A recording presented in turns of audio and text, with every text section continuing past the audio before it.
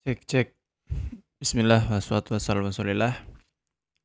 Akhirnya saya mulai podcast lagi setelah sekian lama dan ada beberapa hal kenapa saya memulai lagi. Yang pertama 4 September 2022. Belum lama ini ya. Ini kan tanggal 9 ya. Sepekan kemarin itu saya sempat ngisi di salah satu acara jadi pembicara di situ dengan izin Allah dengan acara yang bernama Muslim Level Up. Ya, nama podcast saya sendiri. Dan nama acara itu bukan saya yang minta, tapi dari salah satu penyelenggara yang tahu podcast saya. Kemudian yang kedua, ada sebuah kisah, ini bukan kisah sih ya, ada sebuah cerita singkat aja. Sebagian membership saya di membership bertumbuh. Untuk teman-teman yang belum ikut mungkin bisa join ya. Di sana ada pelajaran tahsin Al-Quran, kemudian ada kelas akidah dan self improvement tentunya ya, pengembangan diri setiap ahad.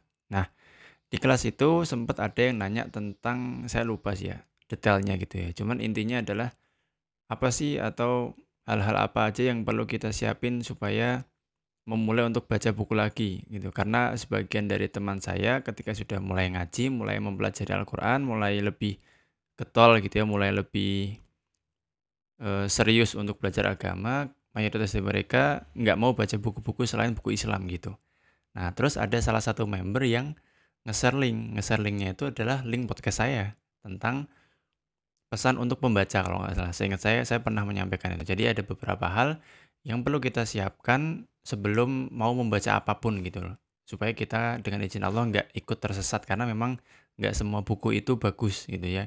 Nggak semua buku itu benar secara akidahnya gitu. Jadi ada beberapa hal yang perlu kita siapin. Nah, dari situ saya sempat ke-trigger lagi kayak, kok ternyata masih kepake ya gitu. Padahal udah cukup lama gitu podcastnya gitu.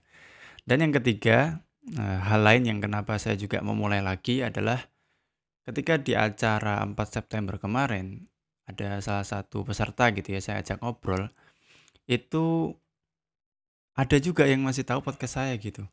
Saya sering dengerin podcastnya Mas Bas juga gitu. Dari situ saya kayak, loh perasaan saya udah nggak pernah upload juga gitu. Jadi menurut saya akhirnya memutuskan untuk, nah kenapa saya nggak memulai lagi gitu ya. Dan jujur teman-teman yang mendengarkan ini gitu ya, saya sangat banyak belajar dari podcast. Saya sangat-sangat banyak belajar dari podcast. Misalnya kayak podcast Kutu Buku, podcastnya Matt the ya, yang The Grown Up Show, atau misalnya Bookworm, TED Talk Daily, ya, dan masih banyak lagi lah beberapa podcast yang saya dengerin. Misalnya kalau kajian ya Ustadz Aris Munandar gitu kan, atau ya, guru-guru kita yang lainnya gitu. Artinya saya sangat belajar atau saya sangat banyak belajar dari podcast gitu. Nah, kenapa saya nggak bikin juga gitu kan? Kenapa saya nggak melanjutkan juga gitu? Dari situ akhirnya mulai hari ini ya Jumat ya, semoga menjadi hari yang berkah dan memang pasti berkah ya kalau Jumat ya. Jumat semoga menjadi awalan yang ya semoga lebih konsisten aja untuk kedepannya supaya saya bisa mengaktifkan lagi podcast gitu karena nggak tahu ya, mendengarkan podcast lewat Spotify atau yang lainnya, kalau saya Spotify ya, itu lebih nikmat aja gitu, lebih bener-bener dengerin gitu ya ketimbang ada gambarnya mungkin kayak di YouTube kan, takutnya jadi distraksi yang berbeda gitu ya. Tapi, in case gitu di podcast itu kita lebih fokus sih, kalau saya sih nggak merasa seperti itu gitu ya teman-teman ya. Nah itu beberapa hal yang membuat saya jadi pengen memulai lagi dan saya putuskan untuk ya udahlah, share aja dulu yang apa yang pengen saya sampaikan di hari ini gitu.